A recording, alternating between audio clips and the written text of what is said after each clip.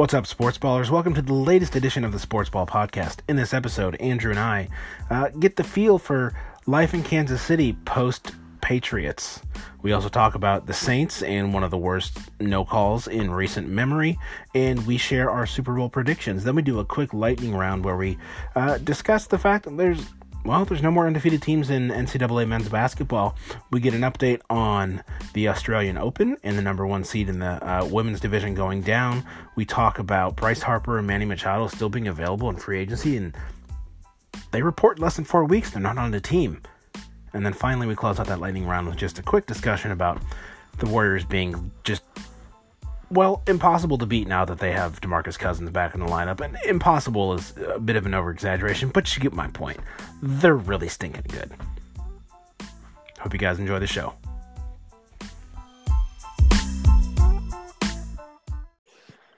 Good evening on this icy cold night.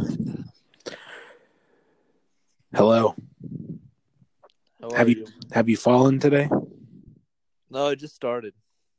Oh, it's been going here for a couple hours. It's my entire street. I could play ice hockey on my street. Not street hockey, ice hockey. Will there be a snow day in the local school district tomorrow? They had an early release today because the rain started at about 3:00, and there's a lot of buses that have to go out into the country here. So they did an early release today. Tomorrow morning remains to be seen. As is the case here. So,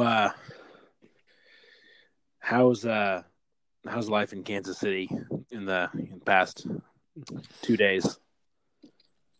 I think you gotta have two factions of folks. You have, I think, the casual observer who really took a liking maybe the second half of the season, then really got invested when they made the playoffs.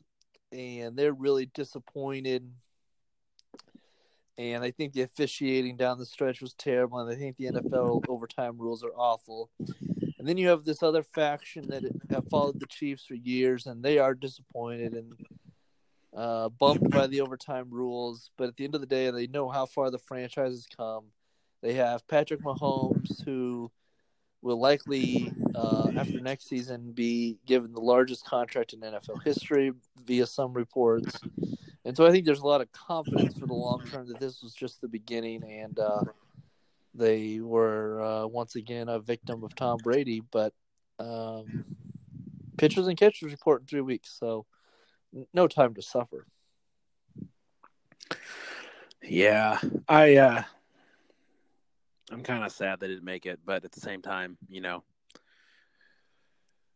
Brady gets another shot to make more history. And, as a Michigan grad, I'm happy to see him succeed. Yeah, I was thinking about that the other day. You've got Tom Brady, Michigan, James White, Wisconsin, and Rex Burkhead, who was at Nebraska for a portion of the Big Ten. I think he was there for the first 2 seasons there in the Big Ten. At least one, I think two.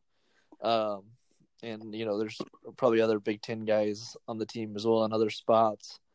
But, good to see that kind of those three right there succeeding. And then you've got Drew Brees and also repping the Big Ten. Obviously, they got eliminated. But yeah, I think at some point, it doesn't matter if it's Tom Brady, Roger Federer, Tiger Woods, Serena Williams, LeBron James. Like, yes, we root for these people because we are tired of them. They are villains to us for whatever reason. But at the same time, these are the greats of a generation. It's like, why don't we want to see them play as long as they can? Like, if your favorite musician kept putting out hits, you wouldn't complain.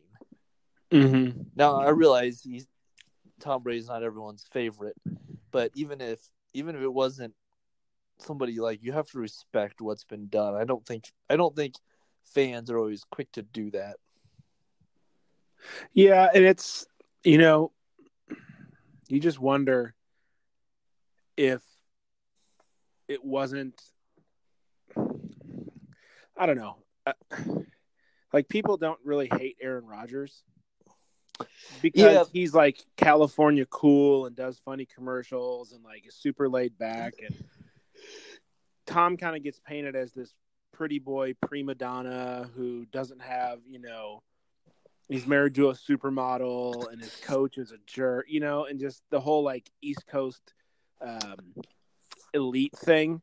And I just wonder, like, if Belichick was still in the Browns and they were all playing in Cleveland, would that still be the same? Even if Tom Brady was still married to Giselle and still, handsome and stylish and all that stuff. You just wonder, you know what I mean? Yeah. And I think given the Boston sports overload over the last since they won the first title in 2001, then you got the Red Sox winning titles in 2004 and 2008, then again this past Celtics. Year. You got the Celtics in there. I think the Bruins even got a Stanley Cup. Yeah. Yeah. And so there's that fatigue as well. Now, I should also mention, for entertainment purposes, there is also another faction that is the conspiracy theorists around the game who watch the game apparently from the grassy knoll because they believe the NFL is scripted. There's these videos of a referee going up to Tom Brady and saying, "Hey, we've got your back." It goes on and on. It really is interesting to see all that comes out of the woodwork after a loss like this. Like when the Royals lost the 2014 World Series and Alex Gordon was left on third base and Madison Bumgarner came in to finish the last 4 or 5 innings, whatever it was. Like there was so much frustration over the fact that this cyborg Madison Bumgarner just defeated the Royals. But there wasn't like, his right arm was made of steel and the umpire was giving him every strike and he was, like, I don't know, football, and I think it's just what the NFL has become, but it's like we can't just accept that the Patriots, fortunately they got a coin flip, but at the same time Dee Ford was offsides on that interception. I mean, like, you can go back through 15 plays that you could say decided the game. I mean, the Chiefs could not get off the field on third down. So don't start trying to say that, this happened and this happened and the NFL wanted the two bigger markets, Boston, LA, and if it would have been Kansas City and New Orleans, those would have been two really small markets and that would have been a disaster and all these things. I mean, it's ridiculous. And it's not like message boards. Like, it's sports talk radio, like mainstream sports talk radio here coming up with these just nonsense. Well, I don't know. I think I read on Reddit somewhere that the reason the XFL actually closed is because Vince McMahon secretly bought the NFL behind closed doors and has been running it ever since then. And Roger Goodell's just the front man. So, the conspiracy theorists might have something to their claims. What if like Vince came during the Super Bowl and they had a camera on Roger and he like took him out on camera and then was like, "I've been running the league." Yeah, you're all fired. That'd be something. Mm-hmm. And this whole XFL reboot is just a ruse. If only that were true. The other football league starts soon as well. What's the other one? The CFL? No, like it's San Antonio and there's like the USFL? Yeah, but I don't think that's what it's called, but something to that effect, yeah. Yeah, who cares? I want to talk about probably one of the worst blown or missed calls in recent playoff memory. The LA Rams player jumping and hitting helmet to helmet the New Orleans receiver with a ball not anywhere close. Like, how does this happen? Yeah. Inexcusable. And so I haven't heard this discussed, but I think there's a much larger issue at hand here. And that is that sports have become a huge part of our culture at every level, from the time you're little up until the professional sports we spectate. But the greatest threat and issue that these sports face, in my opinion, is the lack of people who are willing to go in and officiate them. It doesn't matter if it's your kid's third grade basketball tournament this weekend or if it's high school football with hopes of progressing up to the NFL. They're so desperate for folks, and so I think that is reflected in how poor the officiating is at the highest level. Now these guys, it's a full-time job, all those things, but you had two people within 15 feet of that call. I don't understand how you miss it. And so I think that's like a big issue for one thing. And the missed call is horrendous, awful. But I think that the lack of our ability within our culture to recruit and retain officials within sports is something that needs to be addressed because it's starting to show in the higher levels. Right, and that's a fair point that I hadn't considered because I didn't know that it was an issue, but I understand why it is. Because who wants to officiate when at best you're ignored and at worst your life is threatened? Right. You know what I mean? It's one of the most thankless jobs. Yep. Ever. Yep. But we wouldn't be able to have sports without them. And right. So, but they're like the human version of the alarm clock. If you do right. your job, you're hated because it's annoying and you wake up. And if you don't do your job, you're hated even more because you're right. screwed up. Go ahead. I officiated soccer, basketball, and baseball through high school. Like that I didn't work in a fast food restaurant. I didn't that's just what I did. Soccer was the absolute worst because you have one person for 22 and it's just awful. Basketball and baseball weren't terrible. The games don't move that fast. I wasn't umpiring high level youth baseball, so you're not seeing a ton of different pitches. It's usually fastball, change up. But I enjoyed it.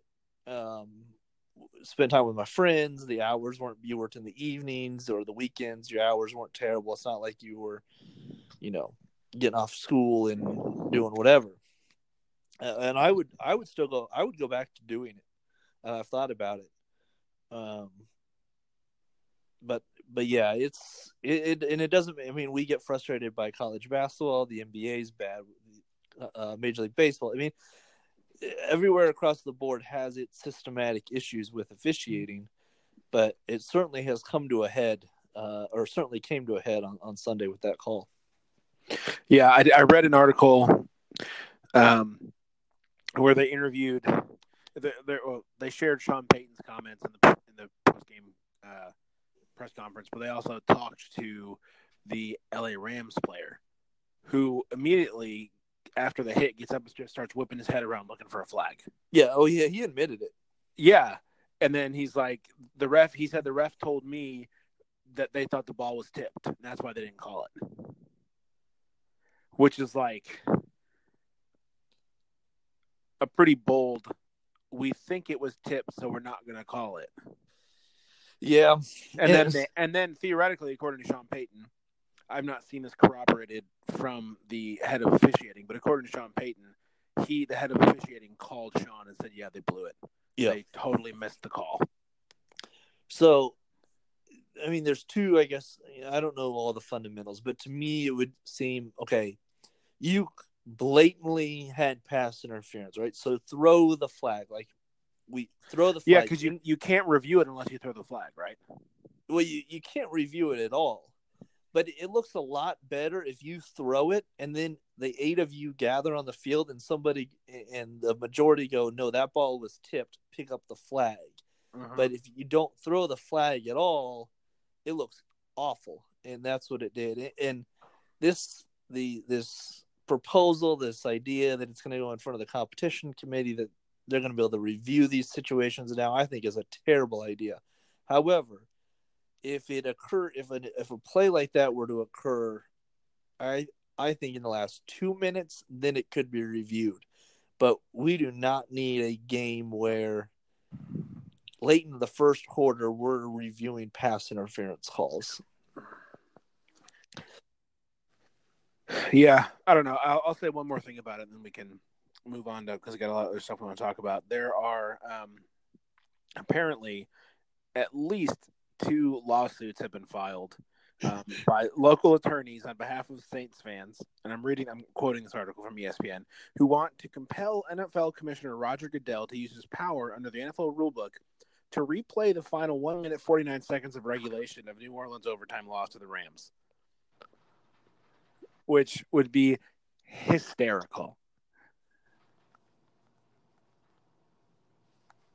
So it's not going to happen, but I just thought it was really funny. Yeah. That's a good use of our public court system. No, and apparently a guy named Matt Bowers, who owns a bunch of car dealerships, is renting a bunch of billboards around Atlanta that say NFL blew it, and it's BLEAUX, and Saints got robbed. And apparently he said, I'm not done yet. He said, I'm not going to stop until I make them miserable. Way to use your hard-earned money. Yeah, exactly. But hey, if it's cathartic, then it's worth it. Exactly. I suppose. All right. So real quick, we've got the Patriots and the LA Rams. Who wins and why? I think you take the Patriots. I don't know why though yet, other than they just have it. You don't bet against them. You don't bet against them. We bet against them last round, and they proved us wrong again. Yeah, and a dome atmosphere. Yeah, you don't have. It's not cold, so Brady's age might not show as much. Not that it really ever does, but there's less risk of injury due to cold. There's less chance of missed field goals. All that sort of stuff. The Rams defense will, I think, probably be the best they've seen in the playoffs. Much, much, much better than the Chiefs. Although the Chiefs' pass rush is not bad. Justin Houston, D Ford, and Chris Jones are good at the pass rush. It's the secondary that was so horrendous Sunday night. But Aaron Donald and Ndamukong Suh, former Detroit Lion and Ndamukong Suh. I don't claim him.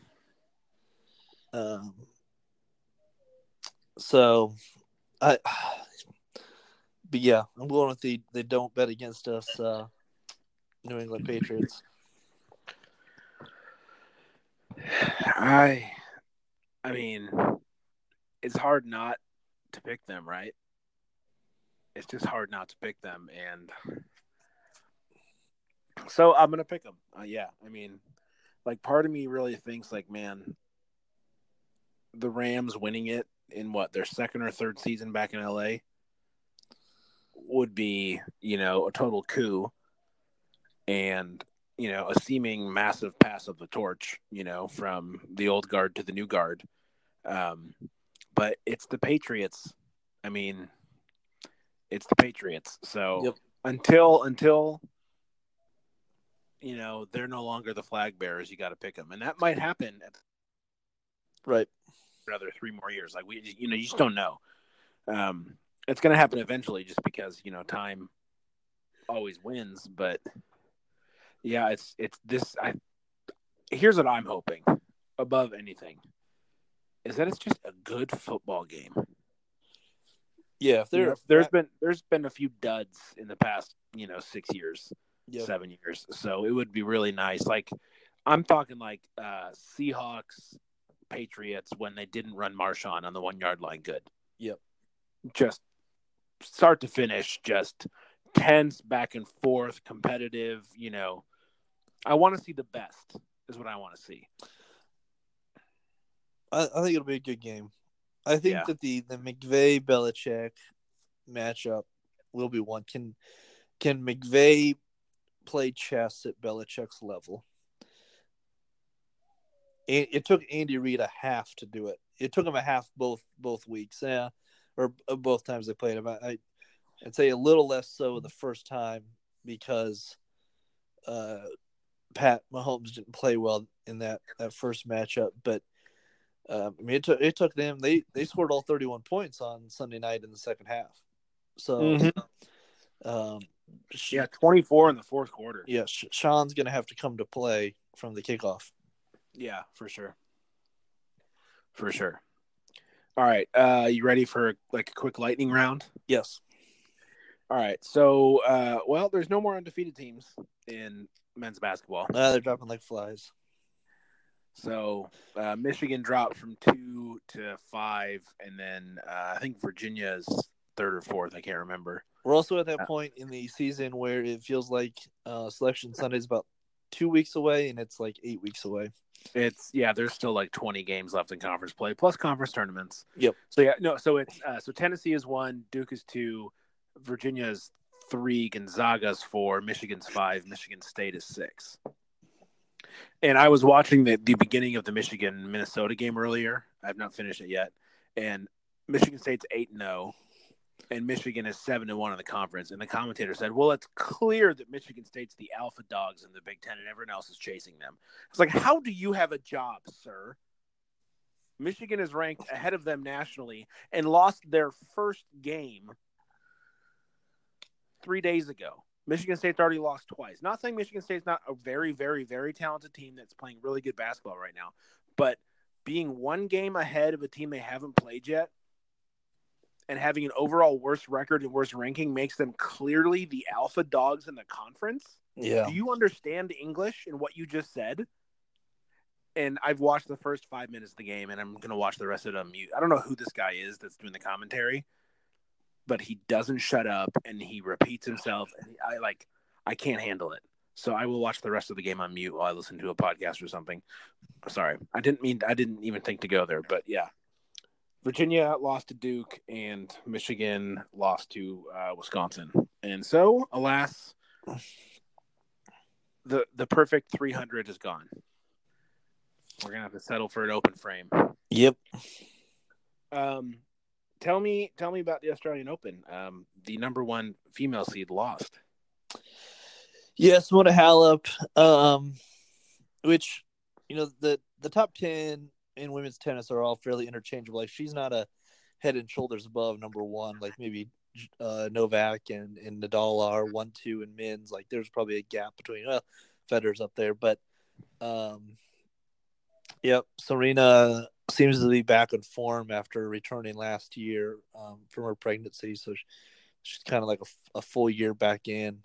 She's looking good. But the real surprise has been Danielle Collins, who is an American, played collegiately and won 2 NCAA championships in singles at Virginia, had never won a Grand Slam match before this Australian Open, and she is in the semifinal. She is unseeded, and she has made herself a living over the last 10 days. So she will play, I believe, Petra Kvitova. So she'll once again be a sizable underdog. But then should Serena win her semifinal tonight, we'll have a rematch with her and Naomi Osaka, who played in that controversial U.S. Open final. And then in the other ones, Kvitova and Danielle Collins, who's this kind of feisty player who's come on the scene hard charging. Then on the men's side, you've got a young Greek, Stefanos Tsitsipas, and he plays, I believe, Nadal. And then on the upper half, it's Djokovic, and I think the other semifinal is tonight. So they're playing later and later. Like, I'm probably not going to watch much now from the here on out because most of the matches are really taking place in the middle of the night. So I kind of catch up when I wake up in the morning. So Nishikori and Djokovic, and then it's Raonic, and I'm not sure. I have 2 questions. Well, 2 questions, yeah. Halep beat Venus and then lost to Serena in back-to-back, right? So she had the chance to beat them both in a row, correct? Or am I making that up? I think Serena got bounced earlier than. Yeah, she was not in the. Okay, then I'm making it up. Yeah, she wasn't in the 4th round. secondarily, you said that this Danielle Collins lady, you said she made herself a living in 10 days. So is the pay structure based on how far you make it in the tournament? Yes. Okay, so I'm assuming now that she's in the semifinals, she's, playing with some serious cash. Yeah, in the semifinals, I believe the winner of the tournament walks away with close to $5 million. Holy crap. And so I think that she will earn it's several $100,000. But yeah, she was probably in the red coming into the tournament just because of the cost of getting her coaches around and all those things. But yeah, it will she will make up for it. So yeah, a singles semifinalist will earn $920,000. So just for making the semifinals? Yes, if she's eliminated in the semifinals, she will make $920,000. If she makes the final and loses, she gets $2 million. And so I was a little off. The winner makes $4.1 million. So still not a bad living, or still not a bad salary for 2 weeks' work. Oh my gosh! So you're telling me that like Federer and Nadal are just swimming in it like Scrooge McDuck? I mean, their careers of just dominance. Yeah. Plus all the sponsorships. Oh, yeah. Federer's career earnings are over $116 million. Good Lord. And yeah, you figure in, I would imagine he's made close to, with his endorsements worldwide, he's probably made $200 million in his lifetime. He's got 2 sets of twins. 2 doubles teams. There you go. And they're both they're a set of boys and a set of girls. Yeah, that just worked out nicely. But we'll have to get into that. That can be a topic for another episode, because for as much as they're making in these 2 weeks, and they make good money the rest of the tournaments, but if you're not in the top 50, 75, even 100, it's very tough to be a profitable tennis player. So that's we'll have to talk. Topic for another day. Yeah, well, like just sports money in general. Yeah. Guaranteed contracts versus salary caps, and we should discuss the Kyler Murray dilemma. Oh my gosh, yeah. And all the soccer players committing tax fraud in Spain. Yep. All right, so moving on. Just 2 quick things that I had noticed. Going into this off season for baseball, there's a lot, free agency, obviously, winter meetings, trades, this, that, and the other thing. The biggest fish being Bryce Harper and Manny Machado. And as of this recording, neither of them have signed with the team. And players report to spring training in less than 4 weeks. Yeah. Everyone thought this was going to be a done deal at the winter meetings. There was going to be some massive money thrown around.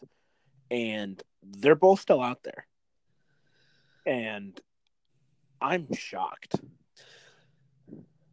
I would say I'm surprised but not shocked.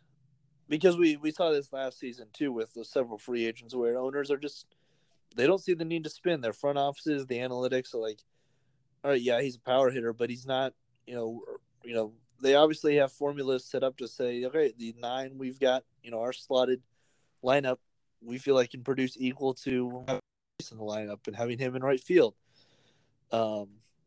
Because the last few seasons it seemed like hot stove has meant kind of cool stove. Like, it took Mike Moustakas until getting into spring training last year to get a contract, and it was a 1-year deal with the Royals because out of desperation. Yeah. So Mike Moustakas and Bryce Harper and Manny Machado are not in the same right. So category. But that's the thing, though, is if owners aren't willing to pay out for Mike Moustakas, they're certainly not willing to pay out for Bryce Harper. I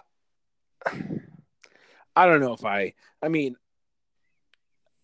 I guess you're right because they haven't been signed yet, but I'd be more willing to pay for someone who's a perennial all-star, if not MVP candidate, than someone like Mike Moustakas, who might maybe be an all-star. And is going to hit 270. And that's a fair point. But to your point, they're still free agents. Yep. So maybe they've gotten offers and they're both just being super, super greedy. Or maybe the offers have been low because, to your point, the owners are not going to overpay, and, we're just reading the tea leaves here. Obviously, we don't have inside information, but I'm surprised that they're both still out there because they're two really good gets at really good points in their careers. Yep. But yeah, there's something fundamentally flawed with the system, and that, speaking of topics for another day, I mean, it sounds like the collective bargaining agreement needs to be tweaked a little bit in the next round of negotiations to kind of end this type of thing that's been going on now for several years, where owners are kind of like, meh, we don't really need them. Yeah, well, they can't all be Yankees and Red Sox, so we'll pay the prospect $700,000 this year. Get the same amount of revenue sharing. Mm-hmm. Okay, and then lastly, real quick, I don't know how much NBA you've been watching. I've been watching the Warriors recently. All I saw was Steph slipped and fell trying to dunk last night. Dude, that could have been really bad. Yeah. That could have been really bad. And I also saw Kyle Korver thought the basket was a swish, but it was an air ball, and he grabbed it and tossed it back in like an inbounds after points were made. But it was really he touched the ball out of bounds, and so it remained with the opponent. And I also saw Corey Brewer defending James Harden like a loon. Like a loon? Yeah, he's like draped all over him. Like he was doing like liquid bones on him. That's all I've seen. So you're just watching the highlights. That's all I've seen of the NBA lately. I've been watching the Warriors a lot since they picked up Durant last year, just because it's unfair. And so they went and they picked up DeMarcus Cousins. Because what's our only slight weakness? Oh, we don't have an all-star at center who can essentially play point guard, shoot three-pointers, and piss everyone on the other team off at the same time. He's like a new version of Rasheed Wallace, except he can dribble. Rasheed could shoot the three and piss everyone off, but I mean, Cousins brings the ball up probably one every 9 possessions. And he's been gone for the last year. He ruptured his Achilles, and he's now back. He's played 2 games. He played the Clippers and the Lakers. He fouled out against the Lakers in 15 minutes, but he had 14 points in those 15 minutes. And it's honestly, once he gets his conditioning back, like game legs, it's going to be so unfair because the guy that was starting at center, Kevon Looney, is now going against the second unit, and against the second unit of the Lakers, which they're depleted right now. He looked like he should be starting on every other team in the league.